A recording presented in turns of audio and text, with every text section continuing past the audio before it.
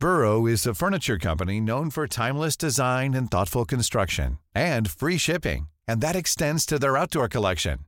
Their outdoor furniture is built to withstand the elements, featuring rust-proof stainless steel hardware, weather-ready teak, and quick-dry foam cushions. For Memorial Day, get 15% off your Burrow purchase at burrow.com/acast, and up to 25% off outdoor. That's up to 25% off outdoor furniture at burrow.com/acast. There's never been a faster or easier way to start your weight loss journey than with PlushCare. PlushCare accepts most insurance plans and gives you online access to board-certified physicians who can prescribe FDA-approved weight loss medications like Wegovy and Zepbound for those who qualify.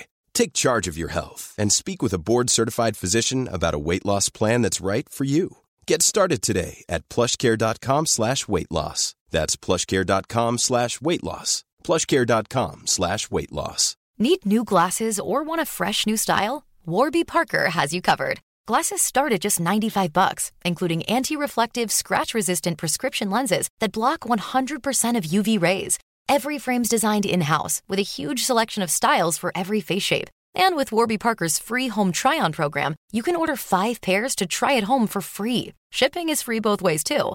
Go to warbyparker.com/covered to try 5 pairs of frames at home for free. warbyparker.com/covered. This Monday, August 7th, the Vail Dance Festival comes to you. Don't miss the live stream of Monday's Now Premieres program at 7:30 p.m. Mountain Time, 9:30 p.m. Eastern. Visit vaildance.org to enjoy an evening of world premieres from the festival's all-star casts of choreographers and dancers. You have heard them all right here on Conversations on Dance. Now catch them live from the Vail Dance Festival stage on Monday, August 7th. Link in the description of this episode for more information. This episode was recorded live at the Manor Vail Lodge. Conversations on Dance at the Vail Dance Festival is generously underwritten by the town of Vail. I'm Rebecca King Ferraro. And I'm Michael Sean Breeden, and you're listening to Conversations on Dance. Good morning, everyone, and welcome to Conversations on Dance here at the Vail Dance Festival. My name is Michael Sean Breeden, and I am your host today. We are so lucky to be joined by 2 wonderful choreographers here at the festival, Caili, Quan, and Jamar Roberts. Thank you both for coming out early this morning to talk to me. And I've been lucky enough to have you both on before, but we always like to kind of circle back to the beginning a little bit for anyone that might not have heard those earlier podcast episodes. And I think hearing a little bit about your individual performing careers and how that informs the work you do as choreographers now would be a great place to start. So maybe let's go with Caili. Yeah, of course. So I grew up on Guam. I started dancing, kind of a little bit of everything. And then I moved to New York when I was 16. I got into Ballet Academy East. And eventually found myself at Ballet X for 8 seasons. And I retired in August of 2020 and immediately started choreographing virtually. And that's kind of my career in a nutshell. And you know, you're only retired-ish. Right. We will get to see you dance this year. That's correct. It's crazy. We'll get back to that in a second. But Jamar, tell us a little bit about your own performing career. Yeah, I am originally from Miami, Florida. I graduated from New World School of the Arts. Right after graduation, I went to the Caili School, and then Caili 2, and then the Alvin Ailey American Dance Theater, which is the main company. I was there for a big 18 years. In between, I took a bit of a hiatus. I did some other things, danced with Complexions Contemporary Ballet for 1 season, went back to Caili, and stayed there for a while, and retired, I don't know, how old am I? I retired probably 3 years ago, technically. I still noodle around a little bit, but I'm just a freelance choreographer mainly now. So at what point in your respective dance careers did you start to create works as well, in addition to your own performing duties? Yeah, I started to make work when I was dancing with Ballet X. Christine was really gracious in terms of choreography. I kind of just emailed her and I was like, I'd love to try making work. And she was like, how about in 3 weeks? Which was incredible. So that's kind of when I started playing, pretty much when I was dancing with Ballet X, maybe in 2016. Right. How about for you, Jamar? Yeah, very similarly. I started, I guess, taking choreography seriously and making actual pieces when I was dancing with Caili as a dancer. I don't know what year that was. I had a lot of experience before that. I went to a small dance studio in Miami before I moved to New York, and I had a teacher there that would just let me choreograph any and everything, and she would just let me have the studio by myself to just kind of play around. So I already had a couple, I guess, some chops like under my belt, but they really weren't very refined until much later on. All right. So, I mean, both of these companies have very specific traditions or identities. So, like for Ballet X, Christine is just, I think she said we're doing at least 6 commissions, it's totally new ballets a year, up to 9. So you're getting fed this constant diet of new. I'm wondering how that impacted your own work as a choreographer. What were you taking from these choreographers? Was there any individual creator that really spoke to you, or how are you finding your own voice among so many voices that you're constantly working with? Yeah. I think I was very fortunate to work with so many different kind of choreographers that had very different processes. And I think I kind of pulled from each in terms of what I wanted to create in a space while I was creating. I think about that quite a lot in terms of the process for the dancers. But I have many favorites. I think Matthew Neenan is a huge inspiration of mine, and I loved being in the work that he created, and I felt all of his works, I felt the most like myself, which I really try to take with me when I create, try to give the dancer, allow them to contribute part of their identity into work that I make. When I think of Matty, he's such a wonderful person, and I've never had the chance to work with him as a dancer, but I know that in the studio he just creates such a comfortable environment, and how much does that affect the work you're doing too? Like, obviously that's something you just emanate warmth and security to your dancers as well. Like, how important is that for the creative process?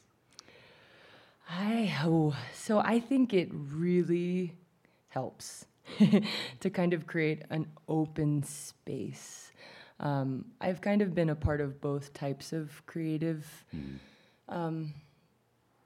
paths for makers, and I've been a part of the one where this is the step, which also has its benefits, right? That's when I learn the most. But when the space is kind of open and you're free to make different choices, choreographer kind of asks, what do you want to do next? You kind of can organically find movement in a way that I could never make myself in a studio. I really love trying to trace that path of where it can go. But yeah, I feel like the open creative studio where it feels like the roof is open, the sun is shining in, I feel like is my favorite kind of space to create. Right. So Jamar, for Caili, it's a different story. It's not so many voices in there. It's there are of course other choreographers, but it's like Balanchine at City Ballet or Martha for Graham. You have this Titan kind of leading the way. How does that shape your voice in a way that's different from maybe being a little bit more balanced in terms of the choreographic voices? I don't know. I always saw myself as a bit of an anomaly in the company. I think, I don't know why, but it's always felt that way to me. Oftentimes being in the studio and being exposed to so many different choreographers and the rep being so large, one of my biggest takeaways was always craft. I'm really into trying to figure out how things are made. That's all. That's all I got for that answer. Hold on, let me see if there's any more in there. Well, don't worry, I'm here all day. We'll pull it out. Okay, cool. No, I think actually this is a good time. We're already talking about environment and the creative process, so maybe we can delve into what that means for each of you individually.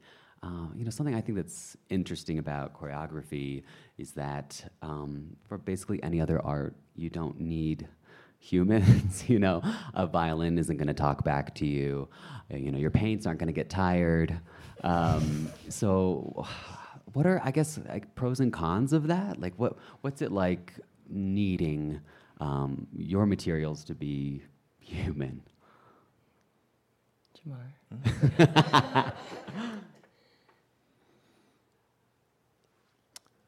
Well,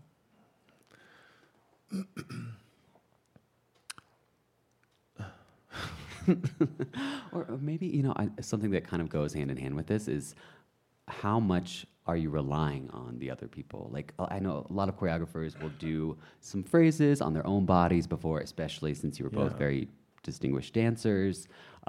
Is that something you still like to do? Or when you come in, is it more based on, like I was saying, the materials you have, the people that are going to be in your work that time? Yeah, for me, I think it's both. There's a bunch of research that I do before I go in and make the work, and a lot of that research is on my own body and within my own, mind and thinking process.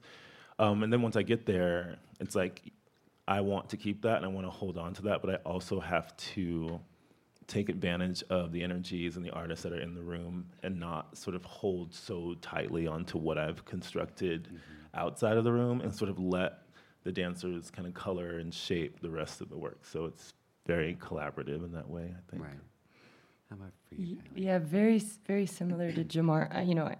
I study the music like backwards and forwards, and I try to figure out what it feels like on my body. I think that's really important, to physically express what I think it feels like, if that makes sense.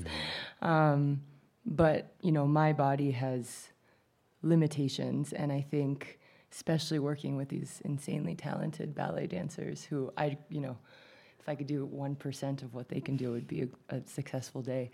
But I feel like getting into the studio they contribute so much, so much to the work. So I have an idea, and I understand the music, and I translate what I want the music to feel like, and then they do the rest. I try to follow what their bodies naturally lean in towards. Right. Let's talk about music for a second and what your relationship to it is as a choreographer. Like, what do you find to be danceable music? Are there certain, like, what are we drawn to? Are there certain things that you would never want to choreograph to?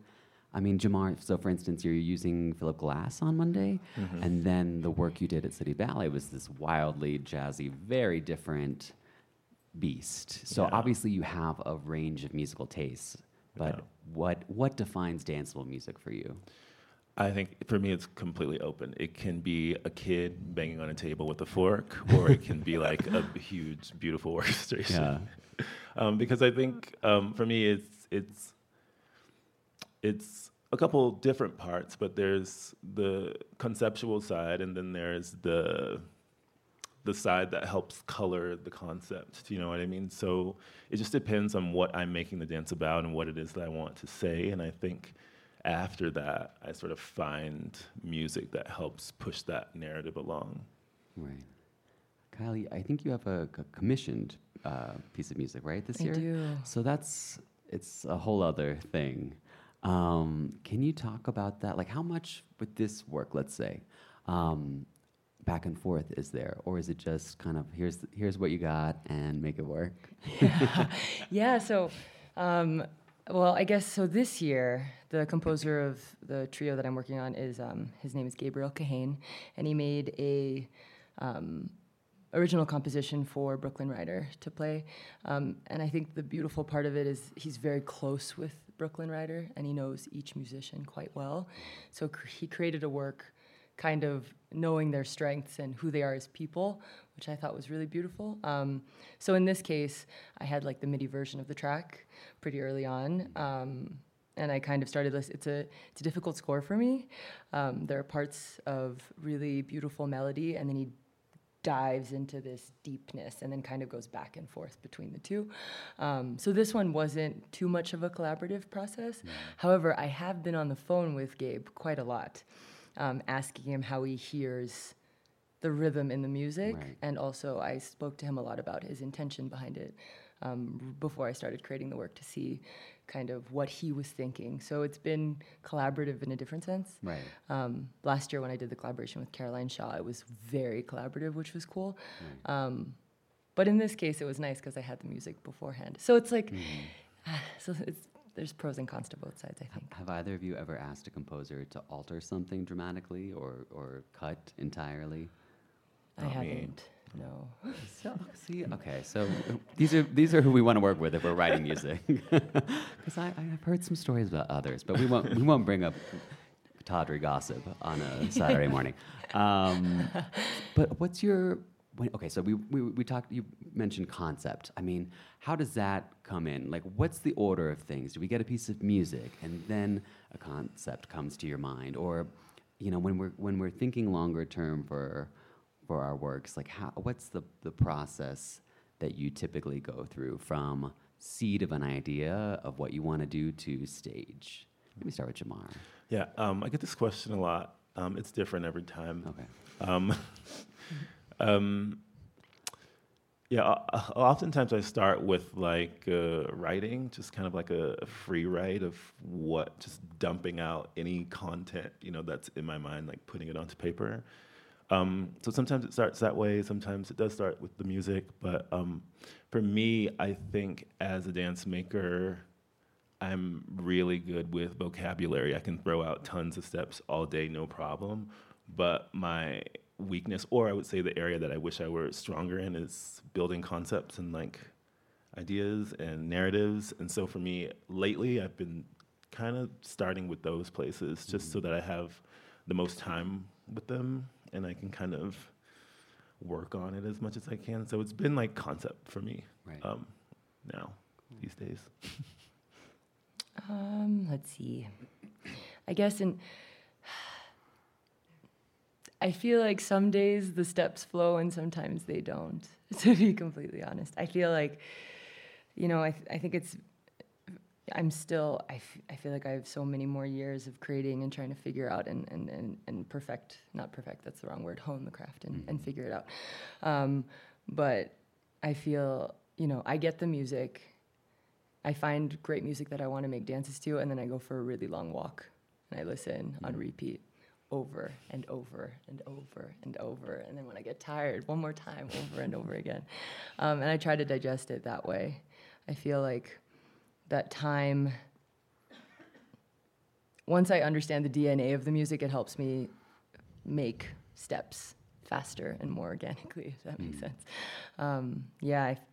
I've been really pushing, trying to find emotional tones on all types of music that I've been using, I've been trying to work out creating to classical music quite a lot, and that's what I've been working on lately, dances to classical music. So you both already talked about ways that you're pushing yourself to grow as a choreographer, but something else that I think about a lot is when we're dancing, you have constant feedback, near constant feedback, from your coach or from a stager or from a choreographer or a teacher.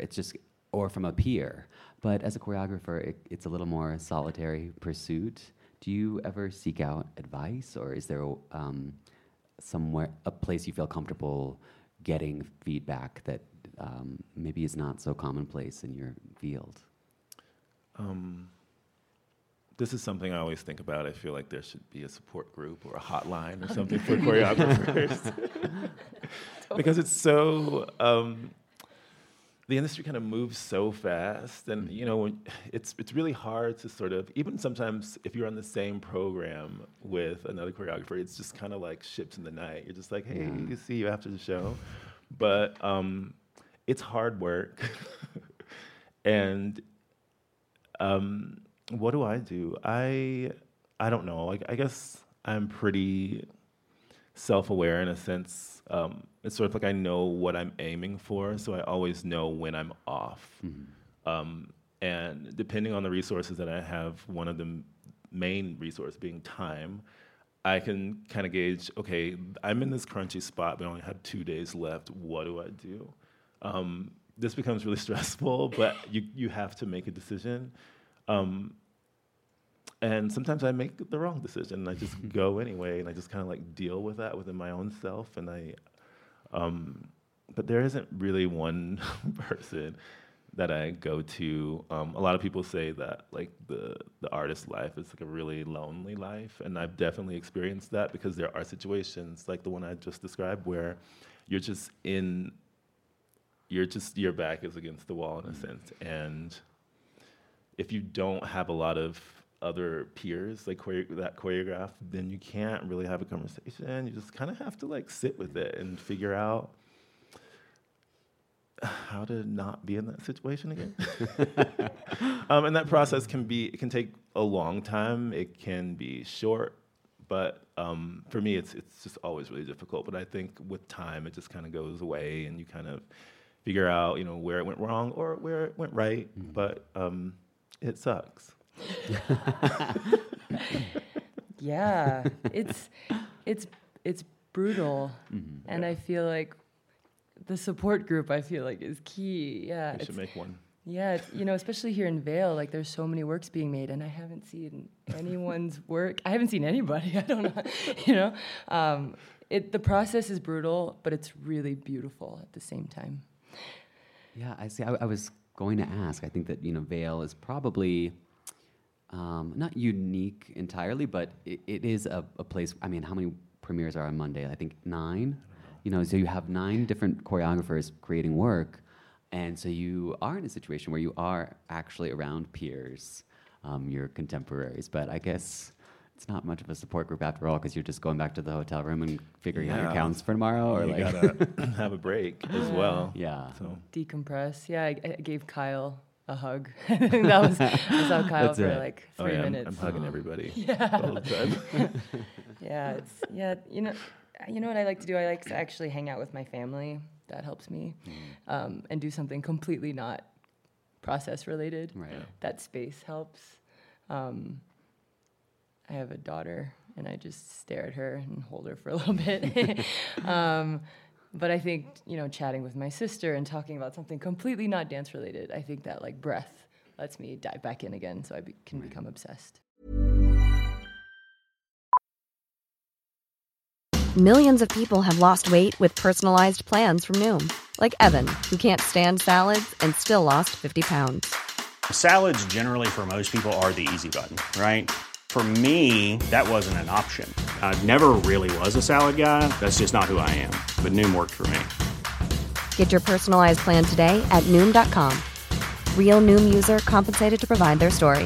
In 4 weeks, the typical Noom user can expect to lose 1 to 2 pounds per week. Individual results may vary. Ryan Reynolds here from Mint Mobile. With the price of just about everything going up during inflation, we thought we'd bring our prices down. So to help us, we brought in a reverse auctioneer, which is apparently a thing. Mint Mobile Unlimited Premium Wireless. How to get 30, 30, bit to get 30, bit to get 20, 20, 20, bit to get 20, 20, bit to get 15, 15, 15, 15, just $15 a month? Sold! Give it a try at mintmobile.com/switch. $45 up front for 3 months plus taxes and fees. Promo rate for new customers for limited time. Unlimited more than 40 gigabytes per month. Slows full terms at mintmobile.com.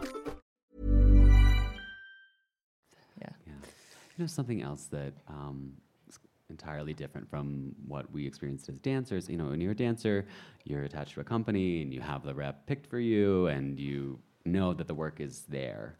But for being a freelance choreographer, is there an element of selling yourself that you have to do in order to achieve new commissions, which again is usually like so against the grain of a dancer?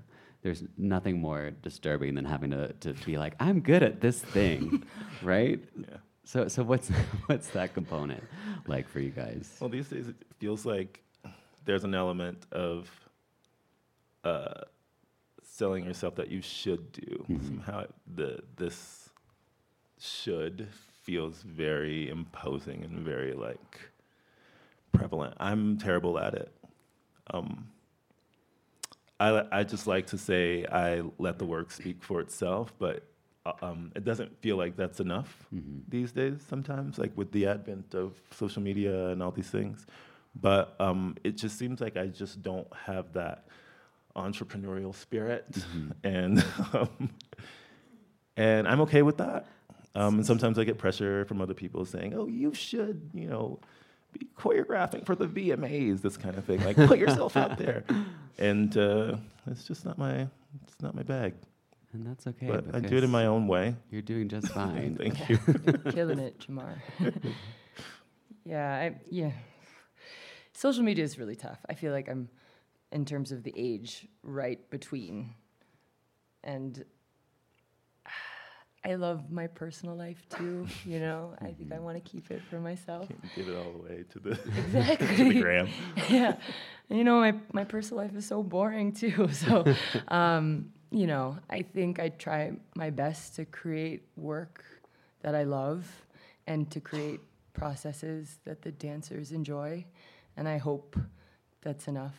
You know, I be as kind and warm as possible, and fingers crossed it works out. Yeah, creating work that you love. I think that's because when you make something that you love, you feel more compelled to share.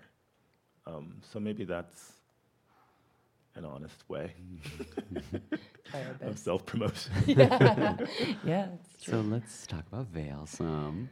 What was the first year each one of you came to the festival, and what were those circumstances? Oh, I think the first year was 2014. I think so, with Ballet X. First time coming here, and we did a new work by Matthew Neenan, and it was a really chill Vail summer, where I think we just did like 3 things, and I just remember taking lots of naps to try to adjust to the altitude. But that was the first experience, and I was like, unbelievable. The whole time I think I was pretty shocked. I was like, what are we doing here? This is the best dancers on the planet. It was pretty inspiring. How about for you, Jamar? I don't remember the year, but it was definitely like in my early career dancing with Caili. We were here, you know, doing parts of Revelations and some other small solos and duos from the rep, and I just remember being really cold and just dancing center man with my shirt off, and it was cold and it was wet. It was exhilarating because I always like dancing outside, especially if the piece has like a run in it and you can like feel the like the wind of your body. But it was just like a whirlwind for me. It was like I was in some type of dance wonderland that I couldn't quite understand in the moment, and then shortly after, you know, we left. So Yeah. It's a little bit of a different experience creating than dancing here. How have we found that to be? You don't have to worry about dancing in, you know, like upper 40s temps shirtless anymore. So Right, yeah, it's tough to dance here. It's amazing. I feel like it's super mental because you know it's going to be hard, no matter what. It's going to be hard. And I do remember seeing more dancers' breath that first year. Now it's much warmer. yeah. But yeah, dancing here it's no joke. It really. But you come down to sea level and you feel like a superhero for like 24 hours. That's I'm really rewarding. excited for that. Yeah. Really energetic. Yeah. So what are we working on this year at the Vail Dance Festival? Caili already mentioned that you will be dancing. I got to see a run-through, the first run-through, I believe, of Justin Peck's new work, which I just loved. How's that been for you? Oh my gosh. I'm still in shock that I'm in that piece with those glorious dancers and with Justin. It's been incredible. You know, as I said, I retired from dancing full-time in 2020, so the opportunity to watch Justin's process has been such a gift. I think he's just incredibly talented in terms of him seeing the micro and the macro, like, with such ease back and forth. He has a whole vision and then sees details very clearly. But yeah, never in my life. I thank you, Damien and Heather. But it's been nice to dance again, to move in space. Yeah. How does that inspire your own work? I mean, I remember Justin saying that, telling me once that he was never going to not dance because he couldn't imagine inspiration coming just mentally. Like, you want to feel it on your own body still. So how does that, like, you're in this piece, how does that go back and in some way inform what you're doing while you're creating still? Yeah, you know, I think it's just another dose of perspective. It's nice to work with Justin and then go back to the studio and then dive in and become obsessed again with my piece. I just think it's like a a breath of fresh air, to focus on it, to be in a studio and just focus on my own body. It's nice to go back and forth. Yeah. Yeah. So what's your new piece looking like this year? Who are you working with, dancer-wise? What's the music? Oh, Yeah. we talked about the music. We're there. Yeah. So Yeah. who will we be seeing in your ballet? Calvin, Unity, and Olivia Bell. It's a trio. Beautiful. And they're really, really beautiful. I always wish I had more time. Every time, like, just a little bit more time to just hang out and play. But, the great thing about Vail is it's so fresh, and there's something very special about that being performed in a place where it's not going to peak too early, and it's almost like, what's going to happen? Which is makes it very exciting. Okay, that's an interesting idea that I've heard a little bit about from other choreographers, that the peaking too early. I've been a part of processes too where I'm assisting a choreographer where they're so nervous that everything is going so well. It's like, we have 3 weeks, and why am I going so fast? And now it's done, and I have to look at it for the next 2 weeks, and oh God, is that something that ever happens to you guys? Or where do you feel like you fall on that spectrum in terms of like getting it done quickly or last minute?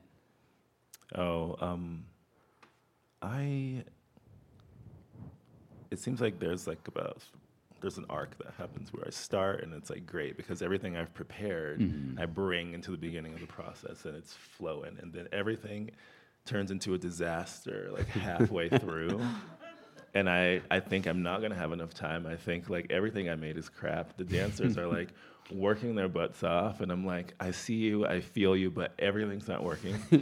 And then at some point at the 11th hour, like the last minute, it just like appears. Right. And it's like I know that's gonna happen every time, but every time I'm always surprised that like here I am again. Like So what point are we at for your Monday premiere? Oh, I've gone through all of that. Okay, yeah. We're smooth sailing. Can we talk a little bit about the ballet we'll be seeing on Monday? Monday is the 5th. 7th. The 7th. That's Today that's, is the 5th. That's ballet X. You have a work coming Cool. tonight as well, right?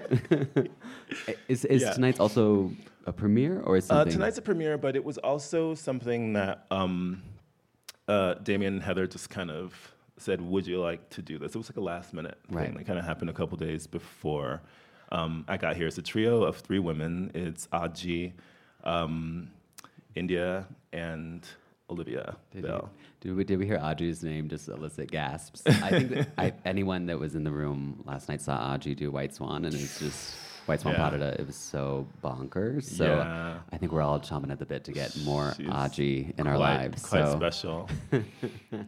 And the music it's sang by Devon Tynes. It's called, I should be able to just pull this out easier. Songs to the Dark Virgin.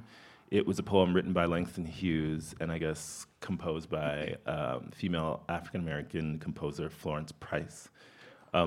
It's really short. It's really beautiful. Working with them was really cool. I've never did a trio of women. I've never worked with 3 women in the room like that. So I don't know. It was really, really awesome. And we all knew that we had to wrap this thing up. So like this feeling of like, like it was really collaboratory, I suppose. But on, what's that day? Monday, August 7th. I made it work on Ballet X about, I would say like a little bit over a month ago. This is my second piece that I've made on them for the Vail Festival. The last one was in 2021. What is this piece? It is music by Philip Glass. He made an album called Annunciation, and I just kind of took one of the first movements of that, played by Brooklyn Ryder, and made this piece called Eros and Psyche. It's sort of inspired by those 2 Greek gods, and one was the god of love, the other one was the personification of the soul or the spirit of the mind, and I just kind of like took those 2 characteristics and tried to make a dance about it, about the feeling of like like body and like heart and soul coming together. This like, we all know what that feels. Right. Well, as usual, Now Premieres is going to be a real highlight of the festival. I know all of us are super psyched to see it. But we have, I think, a little bit of time to open the floor to audience questions. And per usual, we will be passing around the mic. Anyone? Right here. What I heard earlier is that music, and this is great to understand, that music informs this. I believe music informs the story that you each choose to tell through your work. But then you mentioned you hear all these words come and phrases come out, you put them on paper, and then you look for music. So is it sometimes one way and sometimes the other way, or is it just different for each choreographer, or would you say most choreographers it's a 50-50 kind of thing? Definitely different for each choreographer. For me, it depends. Sometimes it's music first, sometimes it's concept first, sometimes it's an image or a piece of fabric that I saw in a fabric store, and I just start swinging it around, and it creates, some ideas in my mind, and then, that turns into a piece. But it's different every time. Yeah, I think for me, most of the time it's music first, but I choreographed a piece for Ballet X called Love Letter that's going to be performed at the Villar tomorrow night, and I knew that was a piece that was going to be inspired by Guam and the culture that I grew up in, and when I found out about that commission, I made I want to say like an 8-hour playlist of songs that inspired me from home, so I think it goes either way. I think also inspiration can really come from anything. It's crazy when it falls and you just never know when it happens. So I guess both. I'm just thinking of Justin said that verbatim yesterday, kind of in a jokey way, because he was saying something. What was the analogy or the metaphor? It was something about a melon. Oh yeah, the melon that they were serving at dinner the other night, right? Cutting a melon in half. Inspiration can come from anything, can be from anywhere.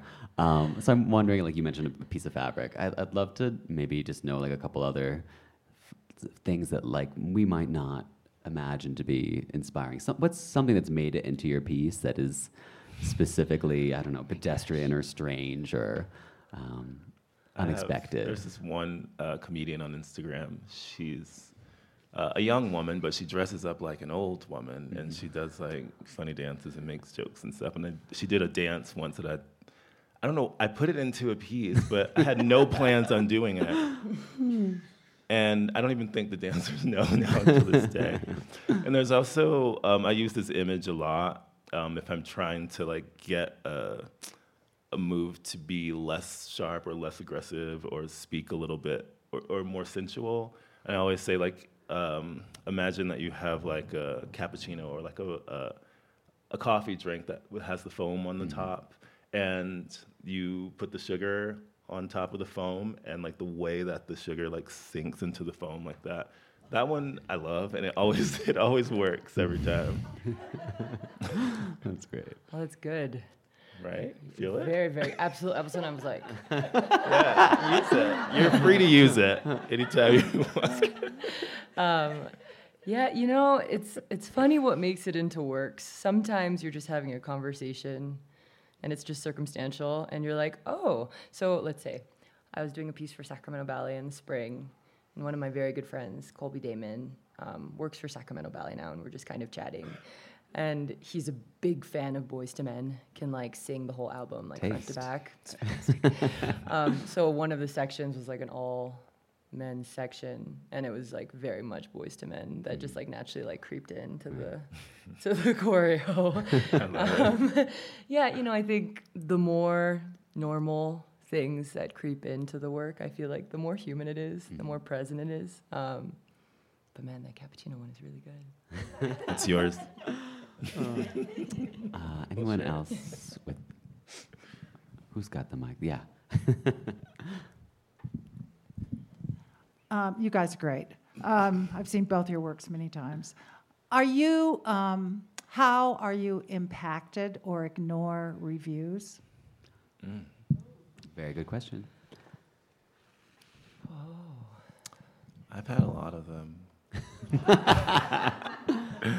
It's like first they were great, and then they got not as great. And when the shift happened, I don't know, I think it was a really good reality check for me. It was a really humbling moment. I used to pay attention to them because they were good. Why wouldn't I? But now I've sort of let it go. I think that there's a certain amount of, once again, like self-awareness. Like there's a certain amount of like, you kind of have to believe in yourself and what it is that you're doing in a very serious way, so that no matter what anyone says, you kind of know, your tunnel vision. Like you're extremely focused on like what it is that you're wanting to put out into the world. And so I kind of like let reviews go. I don't do them anymore unless they have nice photos. I'll just like somehow try to keep the photo and then throw the rest away. I love that. I think choreographing is such like a deeply personal experience. I think it's more personal than dancing, or like reveals more than dancing sometimes. I haven't been reviewed too much, but I try not to read it because I feel it's basically like I break off a piece of my heart and like put it on display for a bit. So I try not to read reviews. Yeah, I think I'm gonna make a dance, and if you don't like it, I'm sorry, and if you like it, great. I think that's a healthy perspective. Yeah, I read it when someone says, "Did you see that review?" and then I'll read it. Otherwise, I'm not looking for them. Right. Yeah, being critiqued is tough. Being critiqued on something that you've made out of nothing is hard. It's hard. Yeah, I agree. Next question. Great. Jamar, I'd like to ask you, personally, John Lewis is one of my heroes, and I know that you choreographed a tribute to him at the March on Washington Film Festival. Could you talk a little bit not only about what went into the concept in your choreography, but also emotionally what it was like to do that? First of all, I'm glad that you saw that little film that I made. That's really, I didn't know how many people saw it, but it was really special to make, and I was really glad that I got the invitation to make it.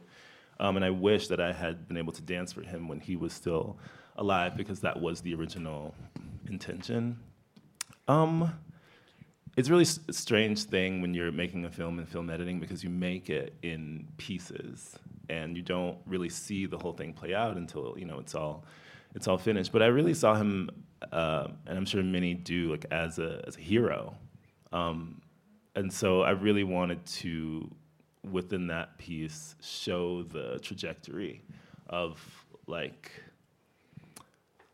a person sort of like being on the ground is really how I started in the film, but like just having to like push through so much adversity and then sort of making it to the top. And so by the end of that film, I just really wanted to like show this like really graceful hero, not the one that kind of like flies around, but the one that has like this real sort of like dignity and like pride, and like knows everything that came before that got him to where he is there, where he is now. So yeah, thank you. So I first have a suggestion from what I've been hearing, which is hopefully next year, with all of the choreographers that come to the festival, that there's a room set aside and a time set aside, maybe 1 hour out of all the craziness, where the choreographers can sit in a room together and talk about their processes and maybe exchange contact information so they have a network. I think that's a really great idea, but I think for like nothing will be said. Only because we're so used to dealing with it in our own ways. And so either it will be like, I don't know, I imagine it will be like a really sort of like quiet environment, or it'll just be like a mess. It's like tears and dancing. But I think they could both work. I do have one question, Yeah. and it might be a naive question, but I know that freelance dancers may have agents. Could choreographers have agents? Yeah, absolutely. Yeah, I don't. So it is possible. I don't have one, but yes, it's most choreographers have an agent. I feel like. I didn't have one for a very long time. Only recently got one, and that's only because she was a friend of mine that just happened to start, Nice. representing artists. But I think that it's a bit of it's a niche, so they can be hard to find, especially if the work you want to make is not like commercial, like Nikes and stuff like that. Those are they have huge agencies for those, but the other ones I think are a bit hard to find, and sometimes they find you. But yes, they do exist. Yeah, but going back to the choreography, I feel like if we could share one meal in Vail together, I think that would be fun. I agree. But I can see the tears and the dance and the. I'm just dramatic up here in my brain, but I think the spectrum of what could happen in that room It's large. It's large. At least exchange information. Yeah, absolutely. Let's go to the next question. Just to expand on this theme and thinking about the comparison to writers, you talked about the lack of a critique group when you're building a piece, and then reviews at the other end. And are there the equivalent of editors? Are there, like when you're doing a work like for Vail, do people like Damien and Heather say this is working, this isn't working, or do they just leave it to you? Do you get feedback from the dancers when they're done? Can you tell how they responded to the piece? And do you sense how the audience responds? There are many stages between the beginning and the review, and so I'm just kind of how you process that feedback, and even if people don't seem to be responding, you still feel, well, I did what I wanted to do and I'm satisfied with it. Yeah, I think here in Vail, it's very, very fast process. I feel like by the time we see the works, I think I don't see everyone's work until maybe the day of when we're kind of teching in the theater. But in terms of feedback, let's see. Sometimes the dancers, it's tough because they're executing the steps, so they don't have they're doing it. So it's hard for them to say, they can tell me what it feels like, which is helpful. Because sometimes it's too much, right? When they're like, then okay, maybe we simplify a little bit. But in terms of like the arc of the piece, I think it's hard for them to feel it unless they've been doing it for a long period of time. I've never had an editor for my work, but I feel like that would be really helpful. I used to have one friend. I called her my editor, but she was just a dancer that I trusted to look at my work as an outsider. She was always really great. She was just a friend that I would talk to, but she moved to Canada, and we don't have as many conversations anymore. But I think for choreographers that make like larger scale works, there's dramaturgs that kind of sit with them. But I haven't had to use one yet. I'd be interested. I'd love to. Yeah, I did a work for the New York Choreographic Institute, and that was the first and only time I got to work with a dramaturg. And it was very cool to have perspective from a person that has never seen my work. It's completely fresh. She has a completely fresh pair of eyes, and I thought that was extremely helpful because I didn't have an emotional attachment to her. I think that's really important. Kind of this like blank slate, because that's what I wish as a choreographer. I wish I could just put on a new set of eyes and start the day never seeing it before to see how I feel about it. But yeah, I think the dramaturg is pretty amazing. Yeah. I think we have time for one or two more. So, Caili, we saw you last year at the piece that you did with Carolyn and the tent. So I remember the tent last year when it was really hot. Oh yeah, the open tent with the fans. Yeah, the open tent with the fans. But we came and watched, and I have to say, even though it was really hot and everybody was sweating, I enjoyed the process. In the sense that I like coming to listen to Michael talk about conversations on dance, because I think I've watched the dances that we see better because I've had the background of a little bit of what the whole process is. And what I really missed in that thing last year, and I asked Damien if he could do it this year or something like it, was to have you talk first about the piece that you're working on and tell us the story of how you get to that place. And then go watch you work a little bit with the dancers. Right. And I tried to sell that to Damien. He didn't buy it, at least this year. Maybe next I'm year. pushing it again because I really think this would be really powerful for those of us nerdy novices who'd like to understand more about what goes into the thing that we finally see at the end of this day. Yeah, absolutely. That's why I love up close. I think the open rehearsals, that's my favorite part to watch as an audience member. I love that back and forth. I can absolutely see what you mean. I understand, right? Like you want to build this foundation so you have an idea of what you're getting prepared for. But sometimes when you watch a dance, like for this piece that I'm making this year, I think I want you to kind of go in, know exactly. I think it depends on the work. Sometimes some knowledge is nice, and sometimes you just want to go in, just take a walk into a theater and kind of experience it. Mm-hmm. But I'll try to put in a good word and see if we maybe another open tent. Any last? We can get two more. We can do two. Yeah. Bruce, go ahead. Michael and Rebecca are fond of using a question or word at one time of what's your dream project, and then they say, we have dropped that, yeah. Let's no bring limits, it back. Yeah. No limits. As much money as you want, as much time as you want. And kind of, Jamar, you talking about time, I would think maybe if somebody said to you, you got 50 dancers in 6 months, that would be terrifying. Yeah. But too many dancers. What's the largest thing you'd like to do? I don't know. I come from really humble beginnings, and I actually find it really struggled. I struggled to dream big just because I started making dance so small in such a small way. I don't know why I'm thinking of outer space. Space ballet? That makes no sense. No, if it came to you, trust it. All right, Jamar wants one dancer in 25 minutes. 25-minute solo. Jamar's meditation on space. I love it. Cool, that was terribly answered. I don't have a question. I just wanted to express gratitude to both of you. I've been dancing since I was 2, not professionally, and to hear you share about those pinch points and those moments of breaking of where, this is just so hard for those of us who get to see you either dance or dancers dance on behalf of you is such a gift every year. So please know that when you hit that wall, that there are those of us who still get to share that gift no matter how it turns out. And for that, I just want to thank both of you. What a beautiful way to end it. Thank you so much for that.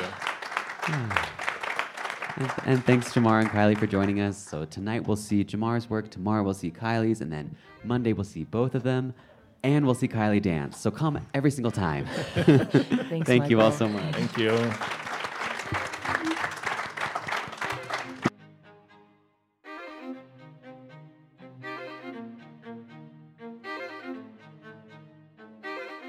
Conversations on Dance is part of the ACAST Creator Network. For more information, Even when we're on a budget, we still deserve nice things. Quince is a place to scoop up stunning high-end goods for 50 to 80% less than similar brands. They have buttery soft cashmere sweaters starting at $50, luxurious Italian leather bags, and so much more. Plus, Quince only works with factories that use safe, ethical, and responsible manufacturing. Get the high-end goods you'll love without the high price tag with Quince. Go to quince.com/style for free shipping and 365-day returns. Need new glasses or want a fresh new style? Warby Parker has you covered. Glasses start at just $95, including anti-reflective, scratch-resistant prescription lenses that block 100% of UV rays. Every frame's designed in-house with a huge selection of styles for every face shape. And with Warby Parker's free home try-on program, you can order 5 pairs to try at home for free. Shipping is free both ways, too.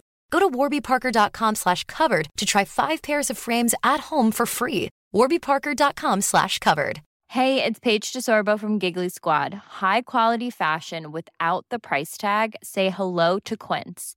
I'm snagging high-end essentials like cozy cashmere sweaters, sleek leather jackets, fine jewelry, and so much more. With Quince being 50 to 80% less than similar brands.